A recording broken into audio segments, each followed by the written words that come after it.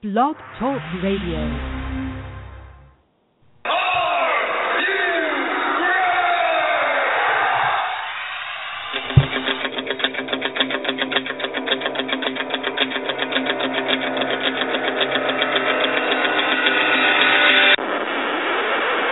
It's time for the Get Ready Show!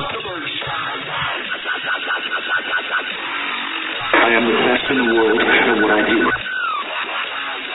Give me the microphone and go away! The best in pro wrestling talk. And that's the bottom line, because Stone Cold Texas.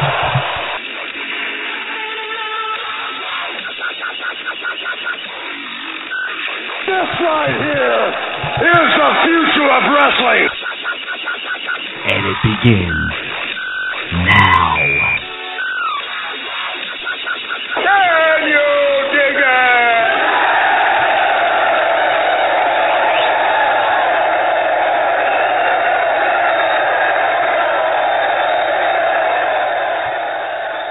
You have tuned into the Ken Reedy Show, the best in pro wrestling talk. Thank you all for tuning in this evening as we take you right into tonight's Monday Night Raw starting at 8 o'clock Eastern Standard Time. Check us out on Facebook, The Ken Reedy Show on Facebook. It's facebook.com/The Ken Reedy Show. Head on over there. We got a show chat going on right now. And during Monday Night Raw, each and every week on Monday Night Raw, we have a Raw chat going on the Facebook page. And we got, stories and stuff on there. So you want to check out our Facebook. Head over there, like it, join the conversation. You can follow us on the Twitter.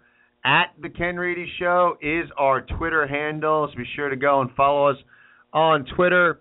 Our website, thekenreedyshow.com. That is thekenreedyshow.com. Blogs, pictures, bios over there. So check out our website, thekenreedyshow.com. As we go forward and we discuss this wonderful world of pro wrestling, we can't do it without you, the listener. Give us a call. 347-838-9815 is the number to call. If you want to hear your opinion heard, your voice heard about the world of professional wrestling, each and every week we are here to dissect all the things that go on in the world of pro wrestling, and I could not get through it all without my tag team partner, Dave, who is on the line right now. Dave, how you doing this evening? All the way from Connecticut. I am doing very well. Last week was a very interesting show. We got to dissect what's wrong with wrestling. Hopefully we don't have to dissect it as much this week, and hopefully tonight's Raw should be better than last week, I should say. I will break a little bit of news. I was just reading on WrestlingNewsSource.com that WWE had tweeted a picture of Edge and Christian arriving to the Barclays Center in Brooklyn, New York tonight. So I have a feeling that they're going to probably hype up the SmackDown 15th anniversary special on the WWE Network. So that should be interesting, seeing an Edge and Christian reunion tonight. That'd be pretty cool. Wow, see, and that's why you're the news guy, man. We just start the show and already we're breaking news, so good stuff. And that's what we do here. If news breaks, we'll bring it to you live while we're on the air. We try to be up to date on everything going on in the world of wrestling. I got to talk about, last week, Dave, and what last week's show was interesting, and this week's show will be a lot less negative.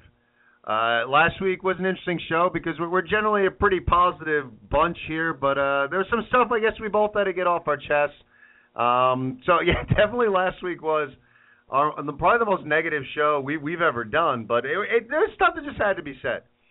I got to tell you, last week was interesting because, Dave, you brought up some great points, and, I had to, per your recommendation, I had to venture into the podcast world and start listening to pod. I really hadn't listened. I've heard some good stuff. So I decided that I had to go and listen to the Stone Cold Steve Austin podcast. It was my first, I've heard so many good things about Steve Austin's podcast, and I was excited. And as I do most of the time, I say I watch the network. I listen to the podcast while I'm at the gym. And so I popped my headphone into my phone, and I was listening to it, and I got, It was funny because I was expecting kind of, almost I guess kind of what we do in a wrestling chat.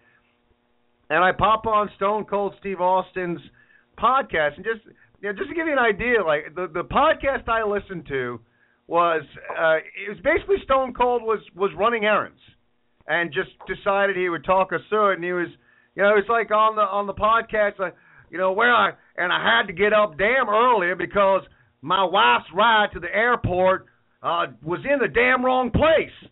And I meant to sleep in that day because I need my sleep, and I have not been getting enough sleep. So I had to get up early, drive my wife to the airport, then come back home. And I came back home, and I had to get some sleep because I didn't get a lot of sleep last night. So I sat down, and I had myself some IPA sweet water to get myself tired so I can go to sleep. I love my IPA sweet water. And now I'm not recommending that you have a beer first thing in the morning if you need to go to sleep. And I'm just telling you that I need to have that beer so I could go back to sleep. When I woke up, I had to go out and run some errands, and so I made myself breakfast.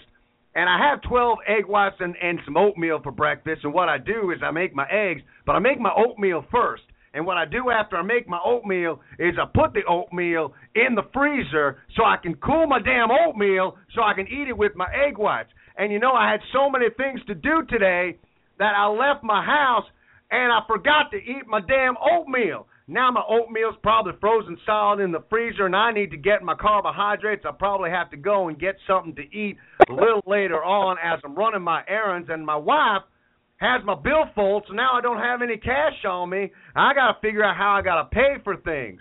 Austin 316 in the 90s meant I just whooped your ass. Austin 316 in 2014 means I got to put my oatmeal in the microwave for 3 minutes and 16 seconds. And I'm sitting there, like, I'm on the treadmill, and I'm cracking up. I'm just like, when is he going to get to, like, anything to do with pro wrestling? And he kind of hit on, like, a conversation with Ric Flair briefly, and then it was back to him running his errands. So it was entertaining. It was not what I expected. But, of course, I listened to that podcast and not the podcast where he breaks news, which rippling effect across the world of pro wrestling, that supposedly Stone Cold Steve Austin is now training for a comeback. Now, when you hear comeback, I'm assuming, and I'm sure everyone out there, I'm sure you too, Dave, when we hear comeback, we're not thinking comeback wrestling, a series of matches. I'm thinking comeback is a one-match kind of deal for Stone Cold. It's exciting to start to speculate now. Who should Stone Cold work with? When is he going to come back?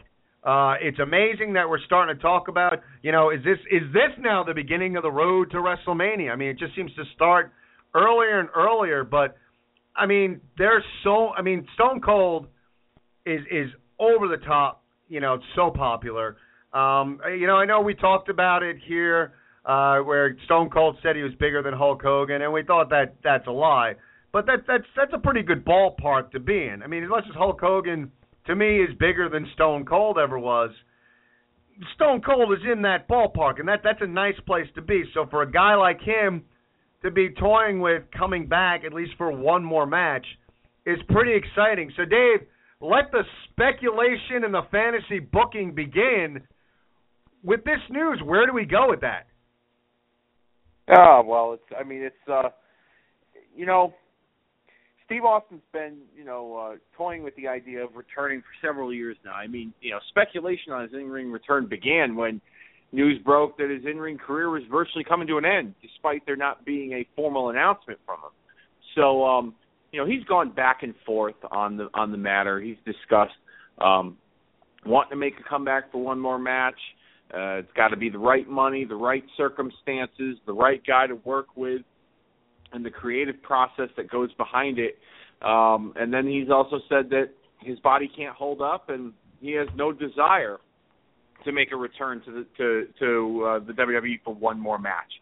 So he's been back and forth with it. But, I mean, he said it on the podcast, I'm training for a comeback. So, where do we go with it? A lot of people speculate it's going to be at WrestleMania in the spring next year, which could very possibly be the case. But, if you really think about it, I mean, in the past several years, in the past 4 or 5 years, WrestleMania has been somewhat of the nostalgia tour, if you will. I mean, Brock Lesnar made a return the night after WrestleMania 28, and he's had a couple of WrestleMania matches, one being against The Undertaker this past year, where he broke the streak. So the mystique with the streak is virtually over now. That's not a big selling point for WrestleMania. They brought Hulk Hogan back to be basically the walking infomercial for WWE at WrestleMania this year. That seems to have died down now. I mean, Hogan will still be a part of programming, but he won't be a big selling point. I mean, Triple H has made little comebacks. The Rock, of course, headlined 2 WrestleManias. You could technically say 3, even though he didn't wrestle in one of them. And his star seems to fade. So the next really big name in the wrestling business from a decade or 2 ago would be Steve Austin, and that's a big drawing point, for WrestleMania, his comeback.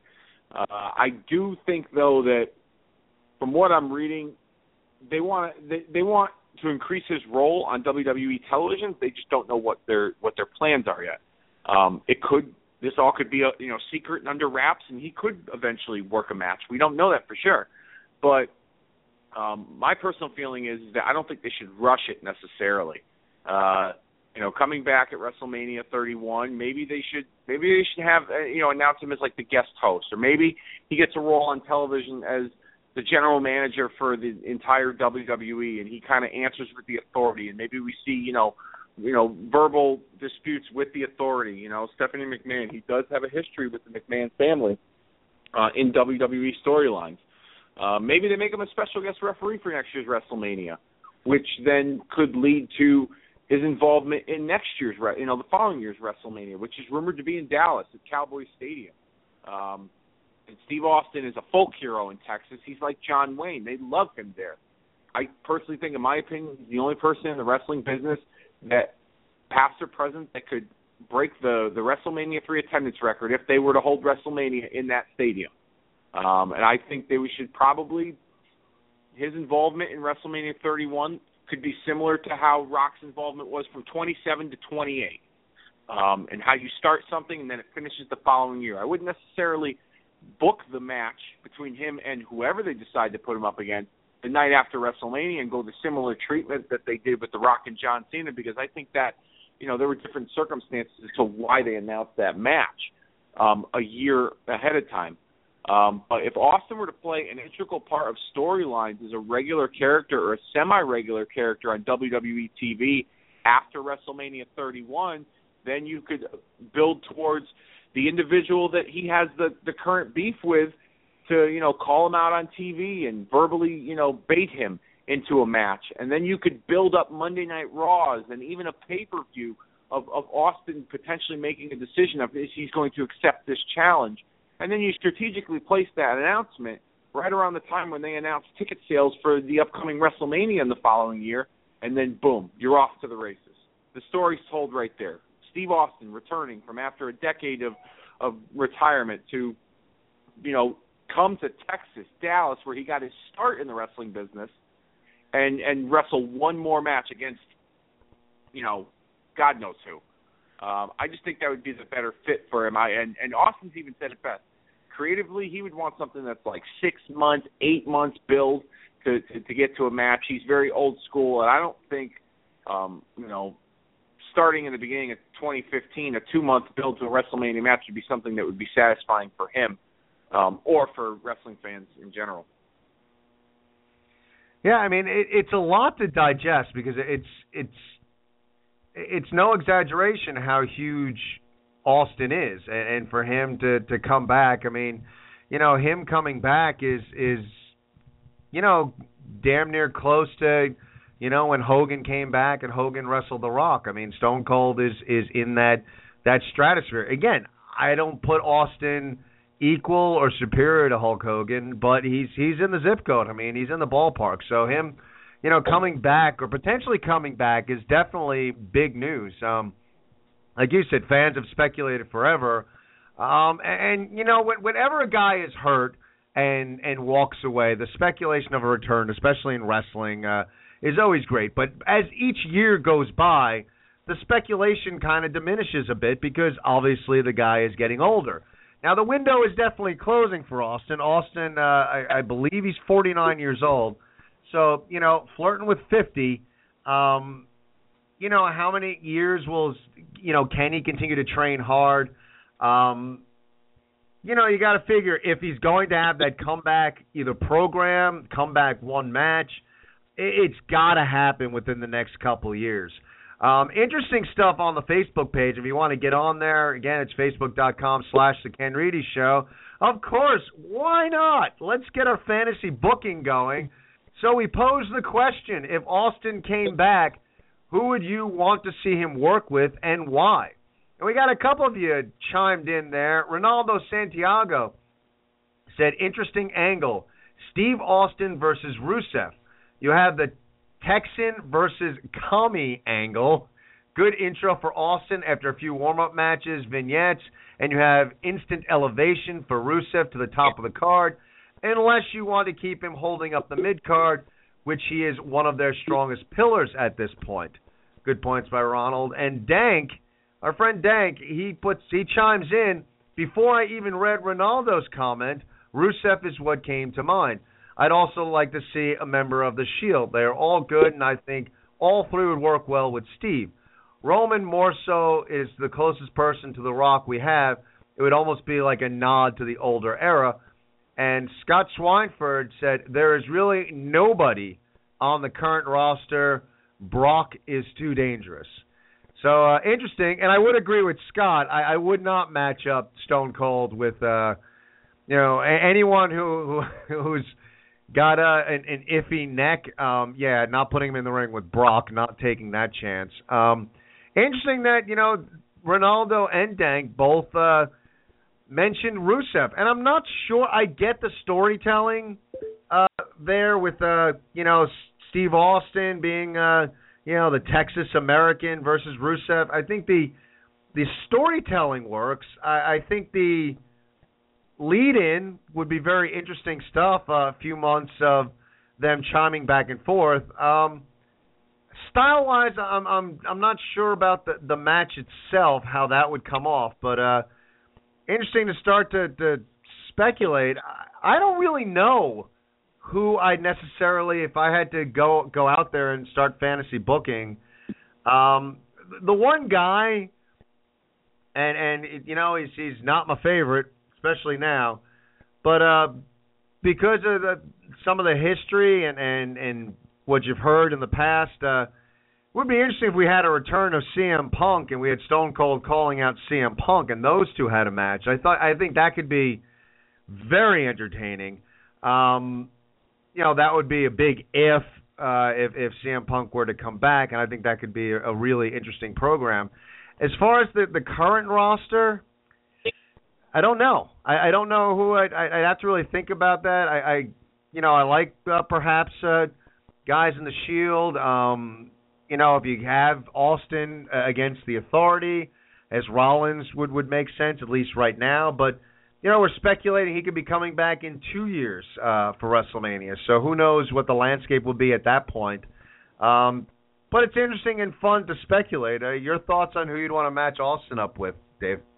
Well, I will comment briefly on the Rusev situation. I agree. The storytelling, the concept, the idea behind, the red-blooded Texas redneck against, the hated evil Russian. I think it could work because Steve Austin is as blue collar as a character as it comes in wrestling, and it would definitely relate to middle class America. But they would have to, from now till whenever they decide to, if they were to decide to put Rusev in that position, Rusev would have to kill everybody and he'd have to win the belt in order for him to be believable on the level of Steve Austin, in my opinion. I'm talking everybody. I'm talking Cena. I'm talking Orton. I'm talking Daniel Bryan, Bray Wyatt, like you name it. He's got to go through that roster. And Brock Lesnar, and efficiently to put him in that position to make it believable. And I don't think that's the case, that's going to happen. Guys in the Shield, I don't know. I still think that they got their way to come up. Like you said, we don't know what the landscape could be in a couple of years if they decide to have Austin wrestle at WrestleMania 32. The only guys currently on the roster right now that are believable are Triple H, Brock Lesnar, John Cena, and maybe Randy Orton. CM Punk in the equation, if he were to come back, if he were to, this may be something that would entice him to come back to WWE.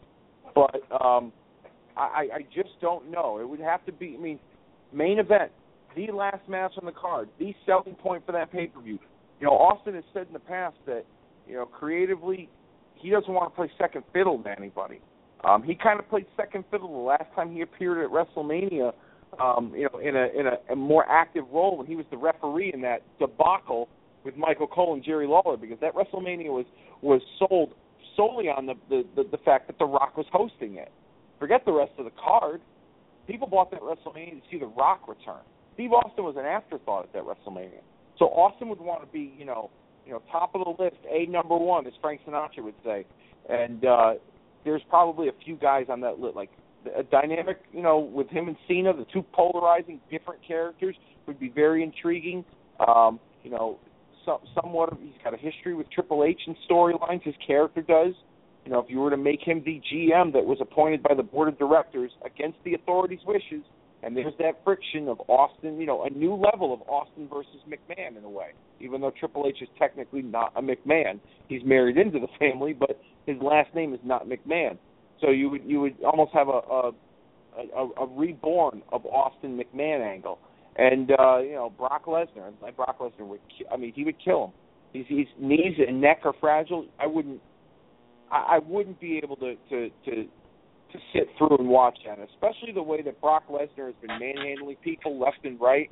I don't think it would be believable that Steve Austin, at 50 years old, knowing the condition that his body is in, could beat a Brock Lesnar. So those are probably the candidates currently right now that I would put up against Steve Austin in a WrestleMania match. Yeah, so I know some people poo-poo on fantasy booking. It's fun though and a guy like Austin comes out and says something like that. It's fun to start to speculate where exactly they could go with it. But you guys, you want to speculate, whatever. We're not going to judge here. You want a fantasy book? Give us a call, 347-838-9815. Let's go out to the phones right now because we got Tony on the line. Tony, how you doing this evening? I'm doing good. How you guys doing? Doing all right. We are just curious. You've been watching wrestling for a while. Are you an Austin guy? I wasn't really a big fan of his when during the whole Attitude Era. The whole Attitude Era, I wasn't really watching at that point because I kind of wasn't used to it. So it was a little bit too over the top for me. It was too edgy, so I didn't really get into it. But I know about Austin, and everything. I know about the big draw he was back then. I know. As to who you book him against now, two come to mind. Maybe you can do him and Dean Ambrose, since Ambrose is supposed to be the other crazy guy, the anti-authority guy. You can do those two, and I don't even know if this guy will be even anywhere near WrestleMania by the time they could do Bray Wyatt. I don't know. It's funny. I those two guys, and I thought about Bray Wyatt. The interesting thing about Bray Wyatt right now is, I just don't know what they're doing with him. And, I don't know, they brought back Jericho. Jericho had a program with Wyatt. Do you bring back another, guy? I don't know. I think it could be a fun program, but I guess for me, and who knows how long, if it's going to happen, I look at Wyatt and I'm like, I don't necessarily want Wyatt losing, and you got to figure that Stone Cold's going to wind up winning this match. I do like the Ambrose idea. I do think the two anti-establishment guys getting it on could be an interesting prospect. Those guys jawing at each other promo-wise could be a lot of fun leading up to it.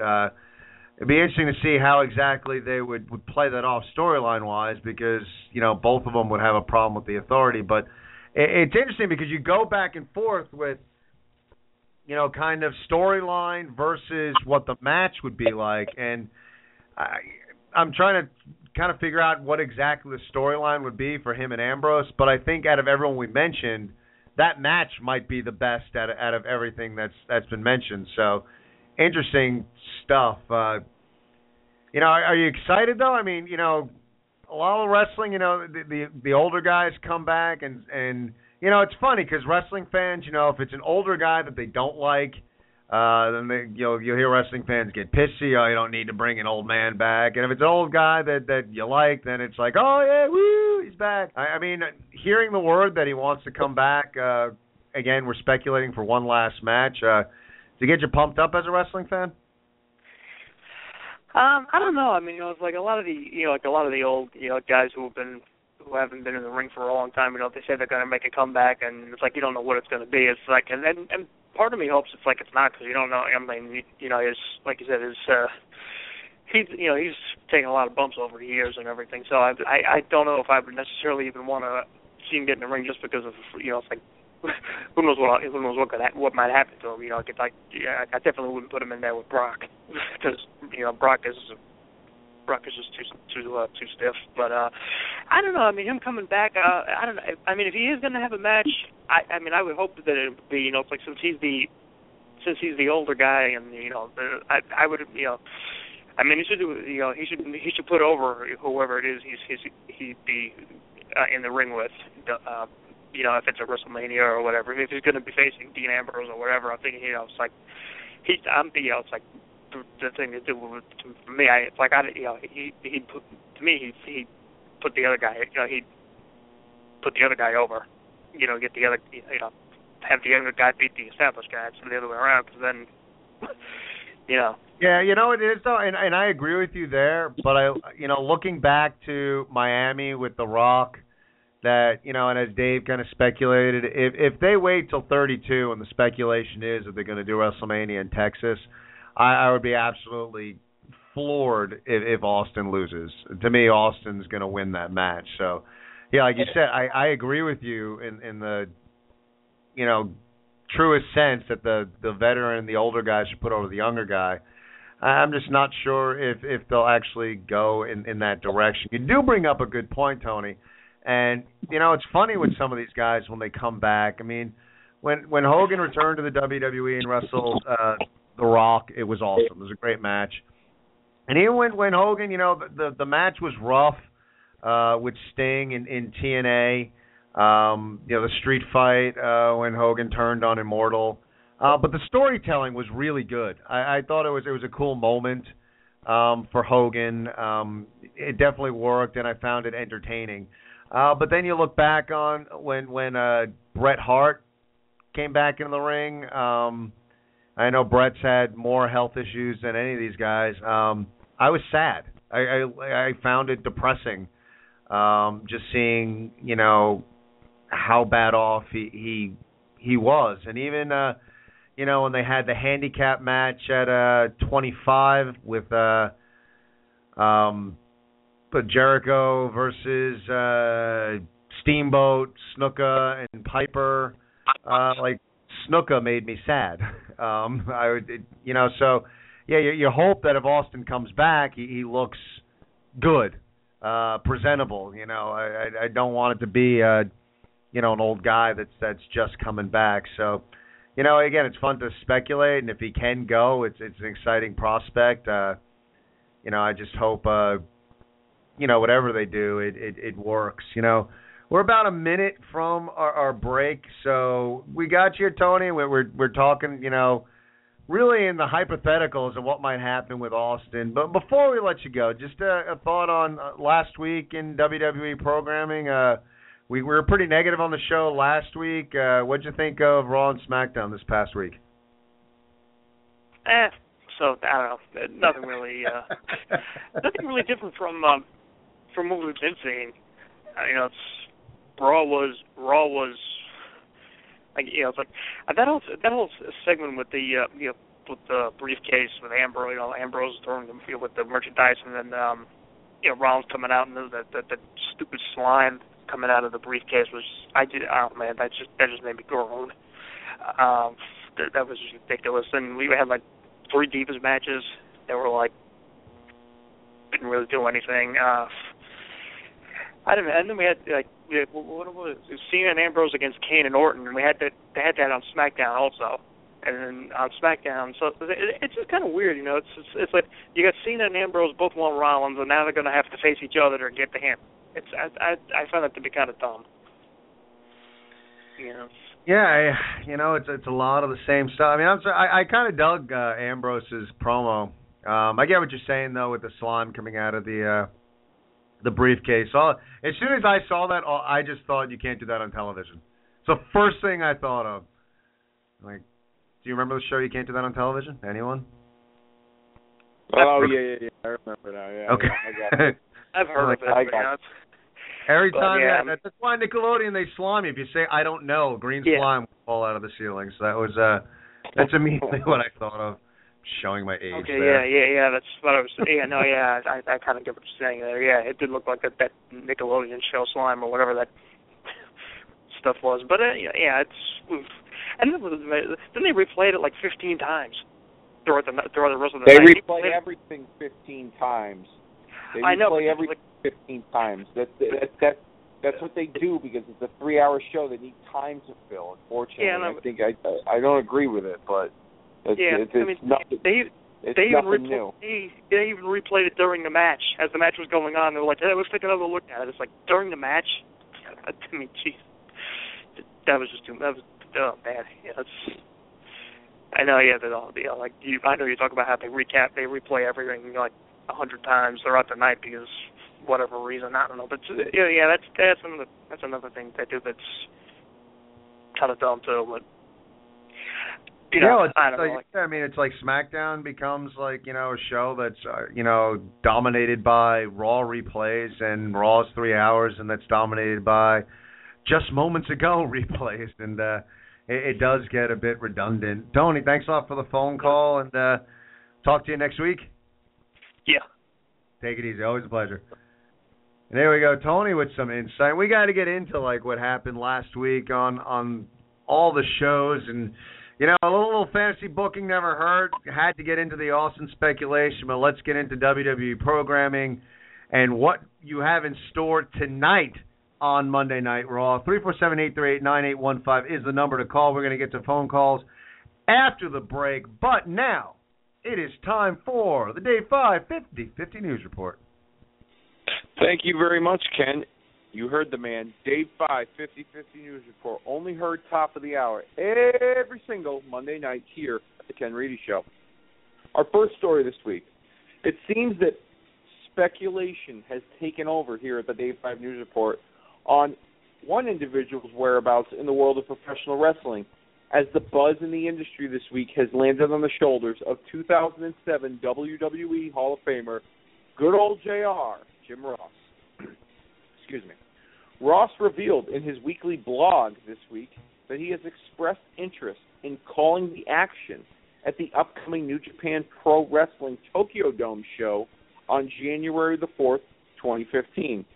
With that statement and the announcement of Jeff Jarrett's Global Force Wrestling airing their inaugural event on pay-per-view on January the 5th, 2015, from the Tokyo Dome in Japan in conjunction with New Japan Pro Wrestling, many have speculated a potential working relationship between Ross and GFW. Since Ross's abrupt departure from WWE back in August of 2013, many have wondered where and when, arguably, the greatest play-by-play guy in the history of the business will resurface to another wrestling organization. Several outlets have reported that allegedly Ross and Global Force Wrestling have had preliminary discussions regarding a working relationship, but nothing has been signed or agreed upon by both parties, and it's only been discussion at this point.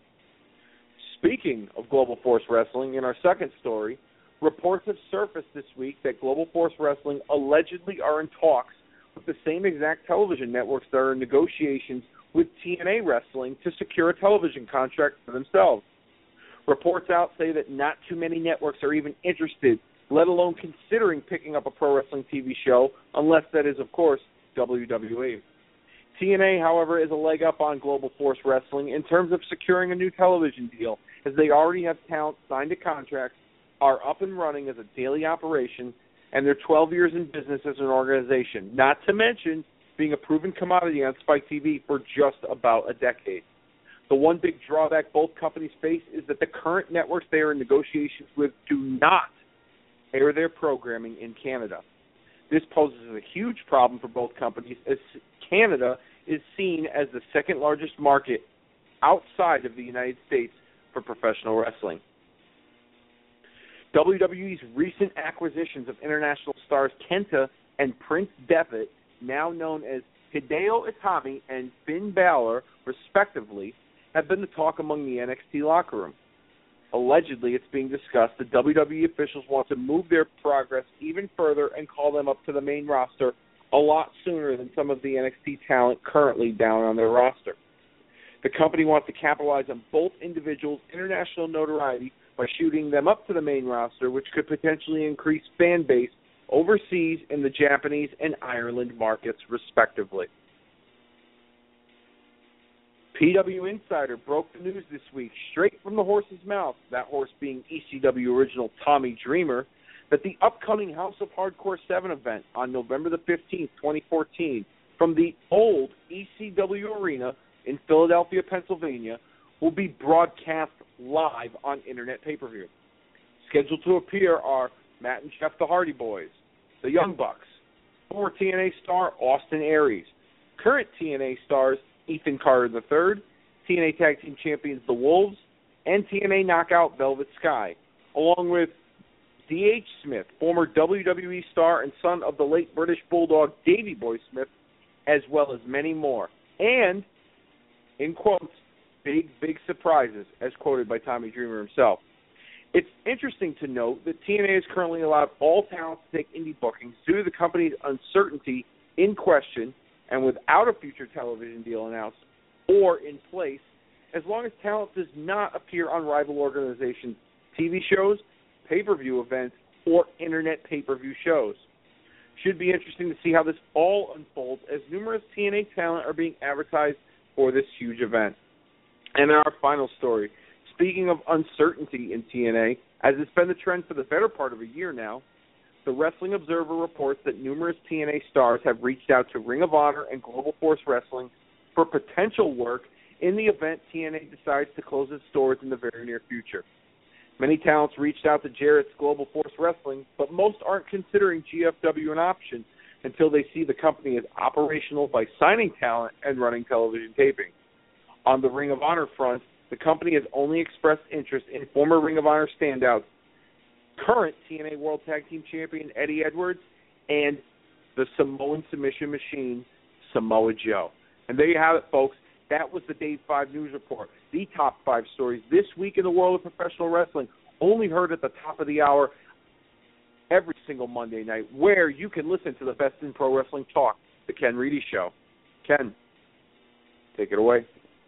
Good stuff, Dave. All the news you need to know in the world of professional wrestling. Give us a call, 347-838-9815, the number to call. We got people on the Facebook. They're chatting away there. Check out Facebook.com/The Ken Reedy Show. Twitter @The Ken Reedy Show. And, of course, our website, TheKenReedyShow.com. All the ways you can get in touch with us here at The Ken Reedy Show. Dave, you know, interesting stuff coming out of Tony before the break. And I want to get into it because I liked the Ambrose promo. I get what Tony's saying. The green slime in the briefcase, maybe a little hokey. You know, the way they were playing it, something was going to happen. You knew something was going to happen with the briefcase. But, you know, when we were talking last week about just wanting to see something different, give us something that is just, you know, out of the box a little bit. I found Ambrose's gig kind of out of the box. I thought it was something kind of cool and interesting. You know, running up there and robbing the souvenir stand and running around throwing T-shirts out at you know, the audience. You know, the audience going. You know, the crowd going nuts. You know, grabbing the duffel bag and throwing T-shirts out at the crowd. In a weird way, to me, was reminiscent or reminded me of Andre the Giant throwing money to the crowd after wrestling Big John Studd. I thought it was neat. It kind of reminded me of that moment, which I thought was cool. His promo was good stuff. He's got a unique style with the way he talks. And I found it really funny. We talked a lot last week about, when you put stuff out there on wrestling and don't insult my intelligence. And I thought it was kind of funny when Ambrose said, you brought the cruiserweight division out, and now I guess the Authority has their own version of the Stooges. And when the cops came out and he said, are you sure you guys are cops? Because I could have sworn you were Rosebuds last week. I thought all that stuff was pretty funny. It was funny, but Ambrose still maintained his character. It wasn't stupid funny. It wasn't comic relief funny. It was just, in the context of Ambrose being Ambrose. I thought it worked. There was something out of the box. And I get what Tony's saying, but I kind of liked it, and I thought that Ambrose is kind of one of those guys that as we look for people to be kind of flipping the script and changing things a little bit, Ambrose might be leading the charge. I kind of liked what he did last week. I didn't mind it. I thought the promo was pretty good. I understand where Tony's coming from, the whole green slime thing. It kind of seems very obnoxious and, PG-like. But, I mean, the promo was good. Points, that you just made, just now are I take them all into account, and I agree with you 100% that, as we're looking as fans for somebody to flip the script and kind of switch things up a bit, Ambrose seems to be one of the very few guys on the roster that's doing that now. Point I made last week was that, when you and I and other people that listen to the show watch wrestling, back in the day, we would look at guys and be like, yeah, that role fits them. They're putting them in this role. Okay, yeah, that's believable. That makes sense. Like, they look like they would fit that part. Nowadays, they put guys in roles and try and rehash certain storylines and angles, and we all look at each other and are like, really? They're going to do that with this guy? They're going to bury him. Like, this isn't good for him. He should be doing this instead. Not saying that we are all experts at this and that we are, we know more and are more knowledgeable than what WWE and their creative department know, but from a fan's perspective, it just doesn't come off very believable with some of these guys, and especially in the promos that they cut too, the interviews. They all sound the same. It's very scripted. It's very, robotic, and it's almost like, they're guys are coming off of a conveyor belt in a factory, and they're saying the same stuff and doing the same things. Whereas guys like Dean Ambrose, for instance, he looks like he's a lunatic. He plays that part really well. Part of me believes that's part, that's him. Some of those parts of him. He's not full blown crazy, but he's got that eccentric, different, gritty, kind of, over the top, wild man style to him. That's something different in WWE right now that we haven't seen in quite a while, and he plays that role really well. And when he talks, it comes out naturally. It comes out organically. It doesn't sound scripted. Same thing with Bray Wyatt, too. Bray Wyatt plays that character very well. And part of that character and the thoughts that come out of that character's mouth could be an extension of his real personality. However, he doesn't sound like he's just another robot in the system saying what they want him to say. It sounds like the things that he says are coming straight from his heart, or he's writing them down, or he's got most of the input on his promos. And that's what I liked about the Ambrose promos. It was just, like you said, very different, fourth wall-like, insider references. You don't want to throw too many insider references out there in promos nowadays because, quite frankly, it would take the element of, surprise and believability in wrestling and in the characters gone. But I think they're going in the right direction with Ambrose. And Ambrose, to me now, I think he's right place, right time guy to guy. Roman Reigns was the guy that they've been looking at, and I think they're still going to be looking at him as to be a big name in the company for years to come. But Reigns has been hurting. Ambrose has been stepping up, and he's been that guy. And Ambrose's popularity keeps growing and growing every single week. He got a huge pop in Chicago.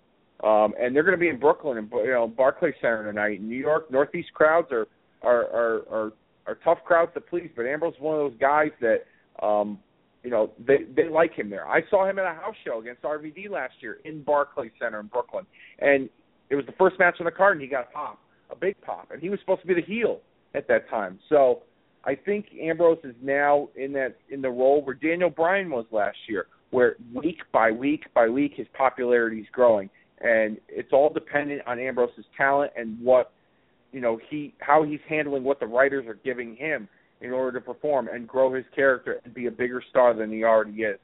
So, I didn't think that I would be talking about Dean Ambrose like this. I thought I was going to be talking about Roman Reigns like this, but Reigns has been hurt. So Ambrose has stepped it up, and to me, it's been something that's been the bright spot for WWE TV, in my opinion. Everything else has just been pretty bland and boring to me. Yeah, I mean, a lot of the other stuff, boils down to, like we keep saying, lazy creative, lazy writing. To continue to give us the same matches on Raw and SmackDown. It just gets old. And you're right, and Rome wasn't built in a day. And you hope some of these things, some of these changes are coming down the pike that are changes for the better. And, we've heard for years, back in the day, you watch the Piper documentary. Well, Piper would, say, I'm on my way to the arena. I have no idea what I'm going to say. The guys back in the day, they were given bullet points, and they just ran with it. Somewhere along the line, and again, I don't work for the WWE, I don't know, but you hear the rumblings, you hear the speculation that, somewhere along the line things changed, and they brought more and more TV writers into the WWE, and then they started, really scripting the promos. And I've had firsthand experience with doing stuff like this, When it's scripted, then you're really concentrating on memorizing word for word, and it can come off as very mechanical, especially when you're doing wrestling. Look, if you're in a play and you got to memorize your lines, you're doing the same play, every night. So once you got your lines down, you got your lines down. When you're in the WWE and you're running, 40 some odd weeks a year, doing however many 100 shows, and they're giving you scripted promos that you probably have a couple of hours to memorize and run out there and try and make them sound good. That's why a lot of them come off as the same and mechanical. You're right, Dave.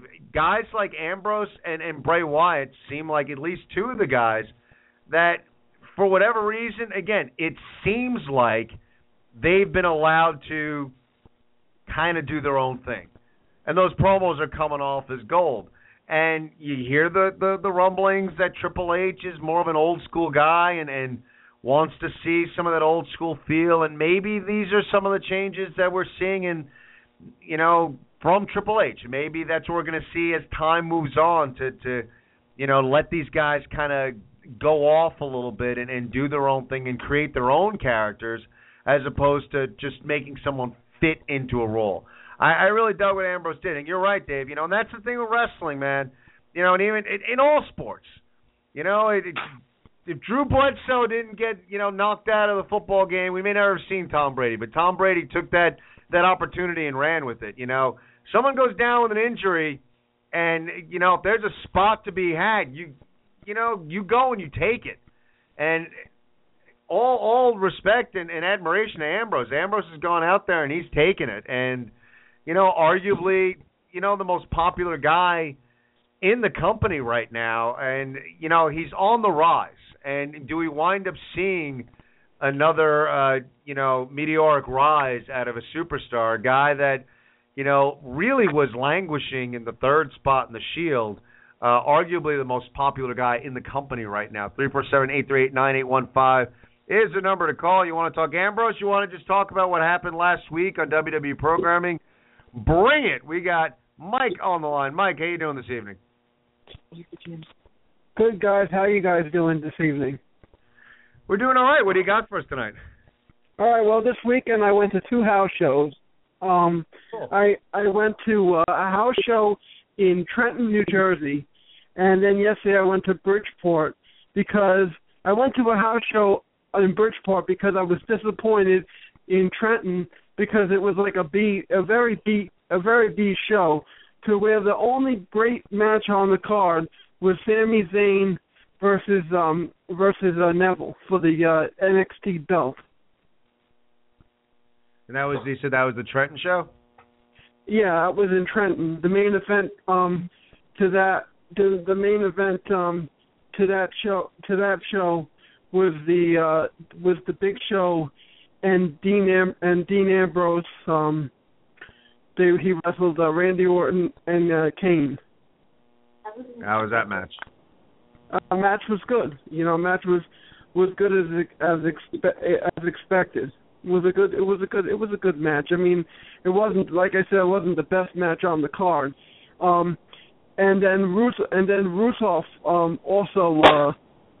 also lost to Mark Henry via disqualification, and that was a pretty good match. Oh, but the match that really stole the show for me was in Connecticut. John Cena was getting the holy hell beat out of him by Seth Rollins for like the whole entire match, and then he finally made his comeback and he won. Oh, was it a good match though? Yeah, it was good. It was just made me think of SummerSlam. Like, why is Cena getting the holy hell beat out of him again? It's like have Seth Rollins doing all these moves and stuff. And and it's also funny they had Sheamus beat Bray Wyatt because of interference from the Usos and Rowan and Harper. So they had matches like that going on. So let me ask you, Mike. I mean, you brought up Rowan and Harper, and per what we saw last week on Monday Night Raw, it seems like they might be, I don't know if they're breaking up the Wyatts or what exactly they're doing, but it looks like Luke Harper is due for a bit of a push. You in support of that? You like what they're doing? Yeah, I mean, to say it this way, breaking up the Wyatts, and if they give Luke Harper a better push than the other Wyatts, than Bray, tongue-tied, sorry, than Bray Wyatt, I think that's ridiculous. I mean, Bray Wyatt's much better than Luke Harper any day, but I see where they're going with this, and then if they're going to do that and they're going to give him a push, I'm in support of it, yeah. I mean, I want to see good wrestling. Yeah, it's funny because for me, and Dave, I want you to chime in here too. I mean, it was interesting, watching that segment, and as much as look, and I've said it a while ago on the show, I was lucky, when the Wrestling on Fire program were associated with the NWA, I got to do commentary on one of Luke Harper's final matches in the NWA, wrestled in upstate New York, and as I was calling the match, after we were done, I'm like, this guy's got, so much talent. The sky's the limit on what this guy can do. I mean, for a big man, some of the athletic moves he was able to pull off were pretty phenomenal. And I was looking for big things for him, even before he came to the WWE. But it's weird to me. As much as I think that, if you're going to push someone in the Wyatt family, Luke Harper's the guy, as opposed to Rowan. But it seems like out of left field that all of a sudden, and it's not like they're breaking him up, but they're out of nowhere just kind of Bray Wyatt, cutting a promo on Luke Harper. So, like, storyline-wise, I don't know exactly where they're going to go with it. So I can't say that I'm in favor of Luke Harper getting a push per se, but as far as the storytelling goes, I can't say that it makes a lot of sense right now. It's just kind of odd for me. But I do think Luke Harper is quite the talent, and I could see Luke Harper kind of slotting into a Kane-type role moving forward over the years, especially as Kane gets older and eventually is going to retire. So I think Harper's got a lot of talent, a lot of things you can do with him. I just don't know how much the storytelling right now makes sense to me. What do you think, Dave? I liked the vignettes that they had played, last Monday night, introducing that, Harper's kind of going to go on his own direction. It didn't necessarily say that the Wyatts were being broken up, because at one point Rowan was featured in the vignette, so I guess they'll still kind of be a faction or a stable or whatever you want to call it. I just don't think, and I'm in favor of him getting a push. He's very talented. Ken, I totally agree with you. If you didn't say it, I was going to. Ken, Harper, I think eventually will have a role where similar to Kane's. He'll be, that monster. He'll be reliable for them. He'll work with all the main eventers, but he might not be the guy to hold the championship someday. But he will be seen as an important figure to their roster and to WWE storylines. He's got quite the career ahead of him in WWE, in my opinion. But I just don't think right now is the right time, in my opinion, personally. I mean, let me just retract and go back here for just a second, and I won't take up too much of your time here. The Wyatts have always been seen as somewhat of a cult. They've never come out and say that they are a cult. Harper and Rowan have always been looked at as Wyatt's followers, and Bray Wyatt is the leader of this cult, this family, or whatever you want to call them. But they've never come out and said that they are followers. And you would think that with cults and followers, these followers get brainwashed by this cult leader. I think if they kind of embellished and brought out more of that brainwash factor from the leader to his followers, in Wyatt with Harper and Rowan, I think that would add a different dynamic to the storyline and to that group and the gimmick that they have. I think that there's more mileage with the three of them together as a unit, and especially with Harper and Rowan as a team. I mean, they were built up as an unbelievable force down in NXT. When they came up to the main roster, they were made to be a big deal for a long time, and it just kind of seemed that, like, the past month and a half, few months or so, since probably the beginning of the summer, they've just kind of, like, taken, a downturn, so to speak. I think what they should have done was, after the recent string of losses that Harper and Rowan had against the Usos in those great tag team matches, by the way, I will say, I think that those two their characters should have almost been in fear of having to return to Bray Wyatt without the gold, without coming up with a win, or without coming up with doing serious damage to the Usos and affecting their career and the longevity of it. And I think that they could have taken that fear that they had from reporting to their leader, their messiah, so to speak, and capitalize on that, and then Bray's brainwashing antics and controlling of their minds could eventually start the turn of splitting them up as a family, or maybe making Wyatt a babyface because he's so friggin' popular, and having Rowan and Harper turn on him or something. I mean, I just think it's just, like you said, Ken, out of left field. It's very sudden, very random, out of the blue. But I hope that whatever it is, that they just kind of run with it and they don't stop themselves in their tracks when something goes wrong one week. Like, they don't. That's the problem that they have with storylines now. And I'll finish my point here, is that they don't let things develop. If they see something wrong immediately, it's like, oh, we gotta switch it up or completely scrap it all together. And in some cases, I think it's good to switch it up. In other cases, I don't think that they really let the story develop. And that's why I think that this Harper singles push, it's good, but not for the time being right now.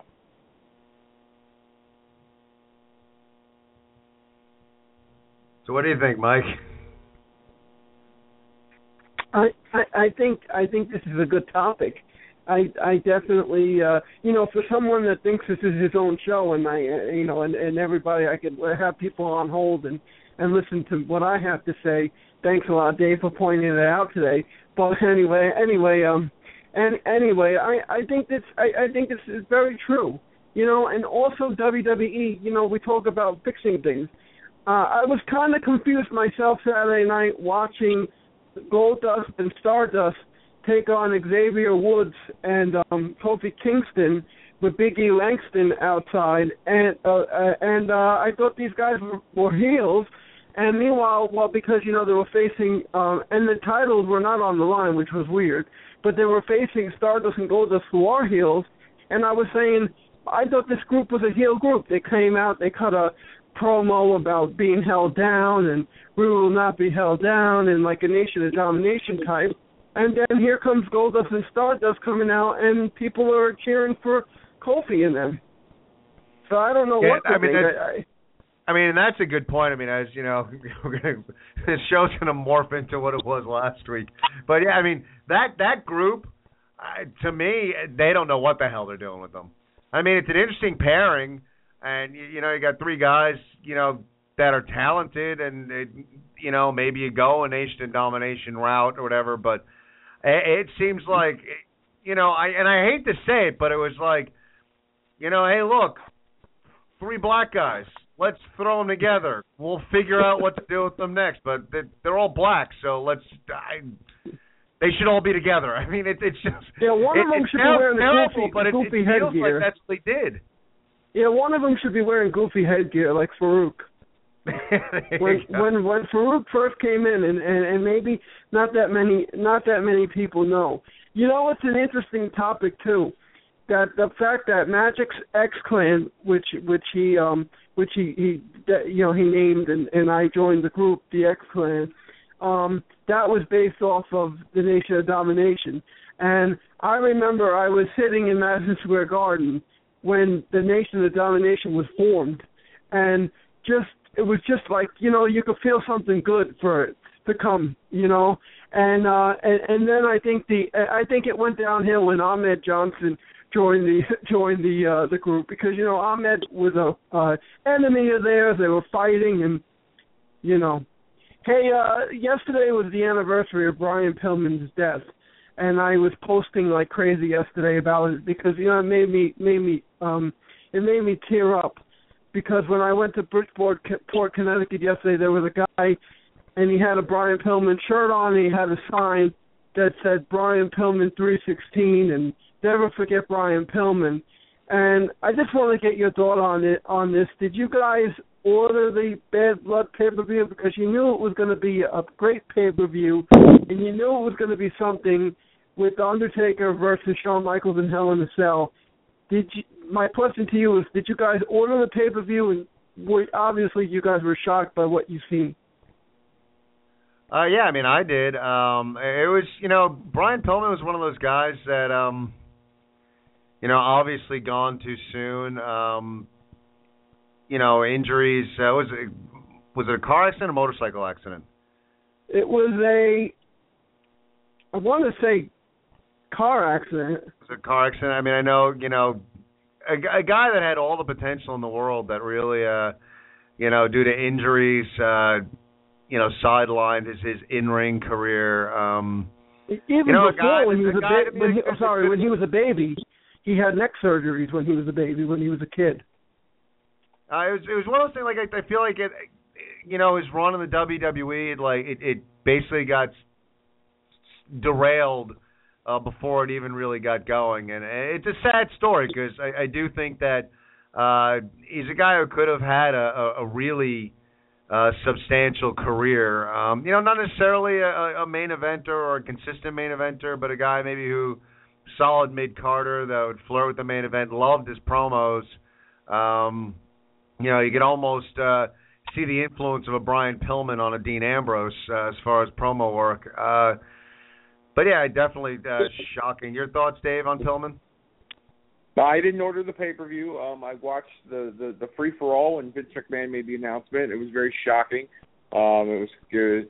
I was very interested in that loose cannon Brian Pillman character at the time. I loved Pillman, when he was flying Brian. I loved his stuff in the Hollywood Blondes. I thought he was an excellent talent. And, for all intents and purposes, Brian Pillman was dropping pipe bombs before CM Punk was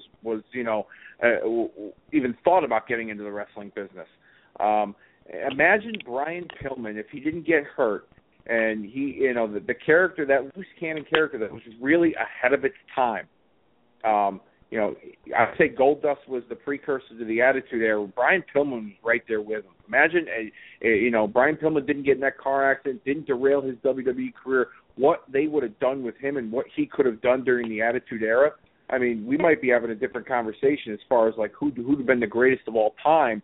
Pillman might have been up there in that category because he had that very attitudinal character that was very similar to Steve Austin's. but he kind of went over the line a few times, but it got people's attention. So he, like I said, ahead of his time, great talent, gone too soon. Injuries, of course, took a toll on him, and unfortunately he's not with us anymore. But he was one of the first. I wouldn't say he was an innovator, but he was one of the first guys to wrestle a light heavyweight style, lucha style in America. That he brought, the Japanese and lucha style over to the United States, and that's inspired many, many people to this day. Brian Pillman crushed over Japan. Every time he went to Japan, people wanted to see Brian Pillman wrestle. And I have a big following about Brian Pillman, and when I was growing up, I loved Brian Pillman, and then when he joined the Hart Foundation, I thought it was very good that he joined the Hart Foundation because, he trained with the Hart Foundation, he trained under the Hart Foundation, so it was kind of interesting. And the other interesting point is that him and Steve Austin fed well off each other. So when he came into the WWF at that time, and they did the Attitude, and Brian Pillman was sitting home with a gun, and Austin broke in the house, and then the feed went off the air, and they lost it, and they came back, and they got everything under control. It was like a oh my God moment. The ratings, went through the roof, because everybody wanted to see what was going to happen with this loose cannon. Once he left WCW, he went to ECW, just like Austin did, and made a little bit of an impact there, and then came to WWE. But Ken, I agree with you. He wasn't a main eventer. He could have been a main eventer. I mean, the guy got injured in a car accident, and then he's wrestling Goldust. He's wrestling on SummerSlam, and the guy did very good for himself. Great matches. Another guy though that's gone too soon. Definitely gone too soon. Mike, thanks a lot for the phone call, and hopefully we get a good Raw tonight, and we'll talk about it next week. All right, guys. I'll speak to you next week. I'm going to be heading tomorrow. I'm going to be driving again to SmackDown. I got my ticket this morning, so I'm going to be heading to check out SmackDown. I can't wait. But anyway, I will let you guys go because I know you guys have callers. I know I'm not the only one, but I will speak to you next week. We'll do this again, and we'll talk soon. Thanks, guys, for my time, and I'll talk to you later. All right. It's interesting, Mike bringing up Brian Pillman, and again, another guy gone too soon, but you can definitely see the influences that, perhaps Dean Ambrose studied up a little bit on Brian Pillman as he was coming up with his own promo style. Yeah, absolutely. I mean, you see the walking, the talking, the facial expressions. How you move your hands, how you everything about your character. The minute you walk out that curtain, the minute the bell rings, you have to exemplify that to the audience, and that's something that Jake Roberts has been a big proponent of. Everything that you do, hand movements, hand gestures, everything. That is all a part of your character. That's what you are selling to that audience that pays the ticket to see you, is what you do. Some people may look up to you and like the way that you, like you said, you put your hands through your hair. And so, I mean, it's little things that count, that matter, that go a long way with your character. And Ambrose does that, and I think he gets a lot of that from Pillman. Yeah, I mean, it's a good point. And again, when we talk about like what we're seeing now, the guys that are resonating as far as character work and promo work and all that stuff, you look at Bray and Ambrose. I mean, those are the two guys that, are really putting great characters forth. And you're right. I mean, the way, to portray a character, and portray it effectively, and you kind of hit it, Dave, and couldn't agree with you more, If you scratch your head, it's not, how you scratch. It's not I'm scratching my head. It's how would Dean Ambrose scratch his head. It's everything has to be within that character. If I'm gonna point to the Titantron to look at, well, it's not me. It's how would Dean Ambrose point at the Titantron. And guys like Ambrose and Wyatt, it's all the subtleties in their characters that are really working. Now, right now, we're seeing, Ambrose smack dab in the middle of, a decent storyline, a main event type storyline going on right now. However, Bray, a guy that is kind of languishing right now, and I want to kind of circle back a little bit to the Wyatt family discussion, because as much as, we hit it that the Luke Harper thing seems out of left field, all right, so fine. They're going to give Luke Harper a bit of a singles push going forward. Where does that leave Bray? I mean, arguably, when Bray started and he came in, and we said it here on the show that, continuing in this vein, we're looking at a Bray Wyatt moving into that upper echelon of greatest talkers ever. That's how good we thought his promos were, right off the bat. See, wow, this guy has got some serious talent on the microphone. And now that character is just kind of languishing. It's treading water. And, I mean, it almost seemed like to me that the way they were doing the Luke Harper thing and the way they're getting him geared up for a singles push, and you said it, Dave, it's supposed to kind of be a cult. It almost put Bray Wyatt in a manager-type role, that he was the manager kind of, selling everybody on his talent, and his talent is Luke Harper. And it's an unusual place for a guy who's young and seemingly would have just pick the person on the roster you want to run a program with, because, even if you can't talk, Bray will carry you. And now it's like, where does the character of Bray Wyatt go? I don't know your thoughts, Dave, watching it, but to me it seemed like Bray was almost in that managerial role. And are they going to kind of pull back a bit on Bray Wyatt's in-ring stuff and have him be Luke Harper's mouthpiece for a while? Just seemed unusual to me. Yeah, I can see what you're saying there, and I do agree with you to a certain extent. I do think that he could be seen in some of the mouthpiece managerial role for Harper. However, in order for Harper to get over on his own, he's going to have the ability to cut his own promos. In the promo, Wyatt had said, "I'm setting him free." Well, now it's his time as he has his freedom, so to speak, for him to differentiate himself from the rest of that group, and that would be his ability to talk. We've heard little glitches of him in promos, and he's not bad, he's not terrible, but we need to hear more in order for us to emotionally invest in this Luke Harper singles run and his character.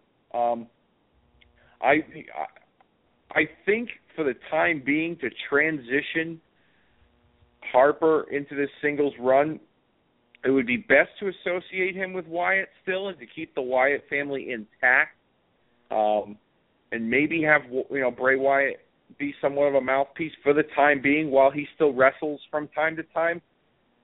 But at the same time, what if they went the route where, Wyatt set Harper free, and that wasn't the best thing for him to do, because now you set this dangerous monster, this animal, free, and he comes back to bite you.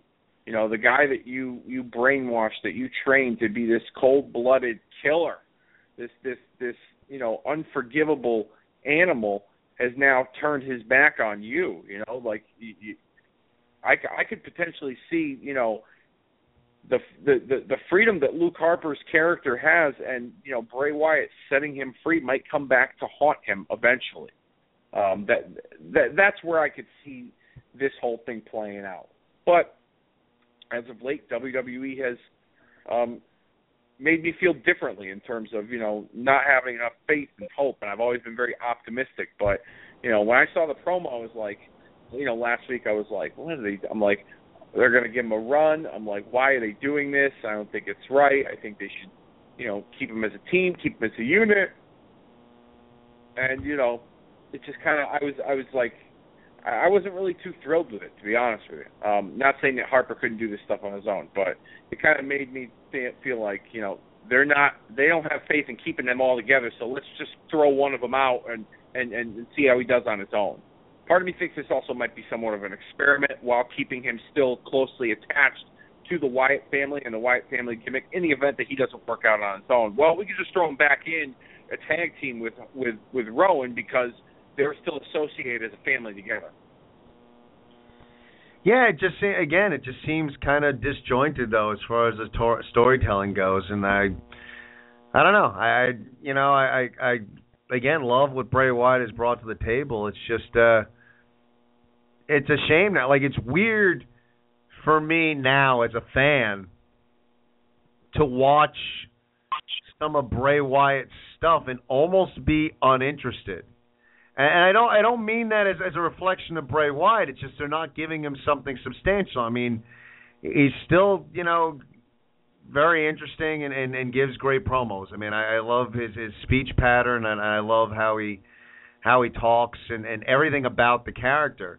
But it's I don't know, like Bray Wyatt starts talking, I'm like, yeah, whatever.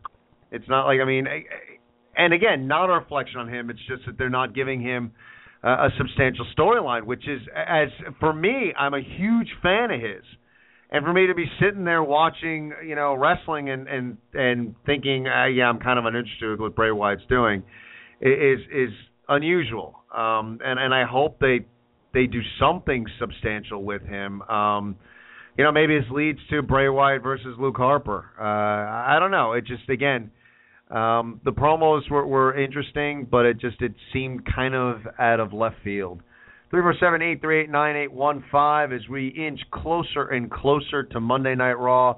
Let's go out to the phones. We got Justin, who's been waiting patiently on hold. Justin, how you doing this evening? I miss you, Ken. Miss you too. I'm so glad you called tonight because Dave, I don't know if you heard the beginning of the show, but a little bit of news that Edge and Christian spotted in Brooklyn. Perhaps we're going to see Edge and Christian on Monday Night Raw tonight. Are you serious? I knew you'd be excited. I hope so. If you're watching Monday Night Raw tonight and Edge is on the show, just give us a window. How would that make you feel? I feel super.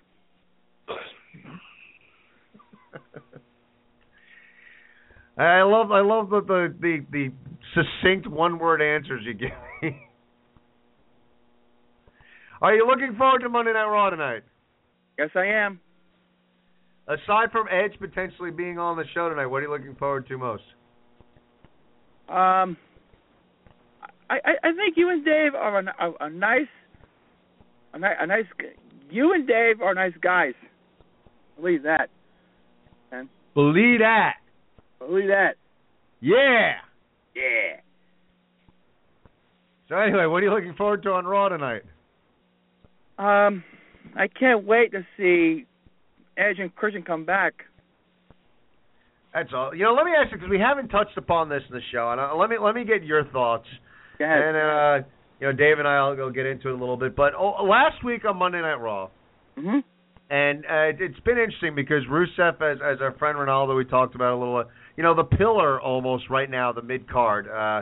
Definitely a good character. Rusev, the evil Russian, and we're all pro USA, and we want to see our Russian enemy vanquished, obviously. And Big Show has taken up the mantle as far as defending our honor. And last week rips down the Russian flag, which I guess the WWE maybe has gotten some flack over. Some Russian Americans, none too pleased with Big Show ripping down the Russian flag. Now, obviously, maybe it was a case of some overzealous patriotism. Rusev, obviously, none too happy about it. But Big Show ripping down the Russian flag last night on Monday Night Raw. Justin, do you have a problem with that? Not really.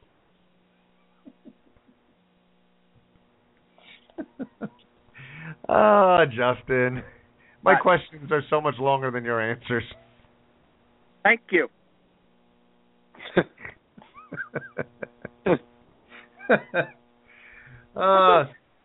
I miss these conversations, Justin. I know. Anything else you're looking forward on Raw tonight? I can't wait to see Randy Orton. Oh, cool. Who's Randy? Do we have a match yet? Who's Randy facing tonight? He's facing The Miz. Is he? Well, check it out. I think you're making stuff up there. Come on, man. Justin, you're awesome. Thank you so much for the phone call. We'll talk to you next week. Sure. Hey, Take it easy, brother. You know what? Have a good night. Thank you. You know what, Ken? What? You're super. We are super. Thank you for the comment. And you're super, too. Thank you. Take it easy, Justin. We'll talk to you next week. All right, and Ken. Justin, always entertaining phone call. He was kind of like, he was not elaborating much tonight. Definitely the shorter answers. So Justin does not have a problem with Big Show ripping down the Russian flag. It was interesting, you wonder, was there actual flag or was it a storyline? I remember way back when, and don't ask me to remember actual dates, but back in the 80s, Hogan was doing a program with Nikolai Volkov.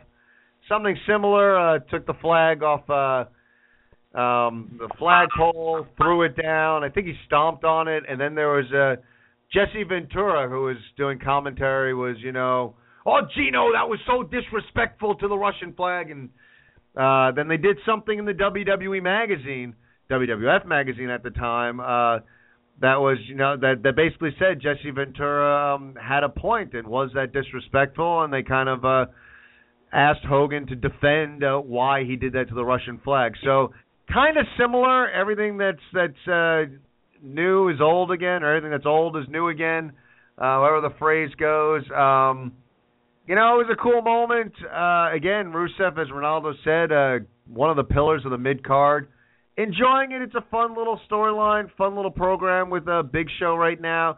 As much as it seems very repetitive, for whatever reason, I'm still into Rusev. So Dave, as an American, I don't know if you're Russian or not, but did you have a problem with the Russian flag being desecrated last week? Well, I will drop some international knowledge here with you and let you know that I have some Russian ties in my family. I'm a European mutt. There's a lot of things I am, but I won't get into that. That's for another show and another topic. But I didn't have a problem with the storyline and with the fact that the Russian flag was which was basically taken off of its its stand or whatever you want to call it. I mean, it's not uncommon to see something like that in wrestling. I mean, Shawn Michaels took the Canadian flag, stuck it up his nose. He practically tried to give birth to it one time, I believe, and have sex with it, in the middle of the ring. I mean, he's done quite a lot to the Canadian flag. The Iraq War, I believe, they had, when Slaughter was the Iraqi sympathizer, they used the Iraqi flag to drape over Hogan's limp body, and so I mean, flags in wrestling and international cultures, it's nothing new. I just think the difference between the Hogan incident from the 80s and this now is the fact that WWE is a publicly traded company and they care more about their image now than they did, 25, 30 years ago. So, I mean, I didn't have an issue with it. I've liked the Big Show Rusev interaction because now the challenge for me as a viewer is how are they going to creatively get to the point where how Rusev's going to beat Big Show, or if he's going to beat Big Show, because Big Show is his toughest test in storyline for to move past. So that's what's interested me. I liked the angle a couple of weeks ago where he knocked them out, and they closed SmackDown with the entire audience chanting USA. I thought that was pretty cool. I'm looking forward to seeing how the match is going to unfold tonight. Rusev has done some good work since he's arrived, especially with his stuff from Jack Swagger until now. So I like it. I look forward to seeing where it's going to go. I presume they're going to have a match at the pay-per-view between him and Big Show. But for me, creatively, because I have a tendency to think and overthink wrestling storylines, how are they going to stimulate me as a member of the audience by, how they're going to get Rusev to beat Big Show, and how big Big Show is and how small Rusev is compared to Big Show. So that's where I am at with this storyline is, I wouldn't say I'm salivating at the moment, but I'm eagerly anticipating how they're going to write the Rusev victory over Big Show. And obviously we'll probably get, that storyline furthered a bit tonight as we're a little less than 5 minutes away from Monday Night Raw. A Monday Night Raw to be hosted by Hoda and Kathy Lee, which is definitely something we can all look forward to tonight.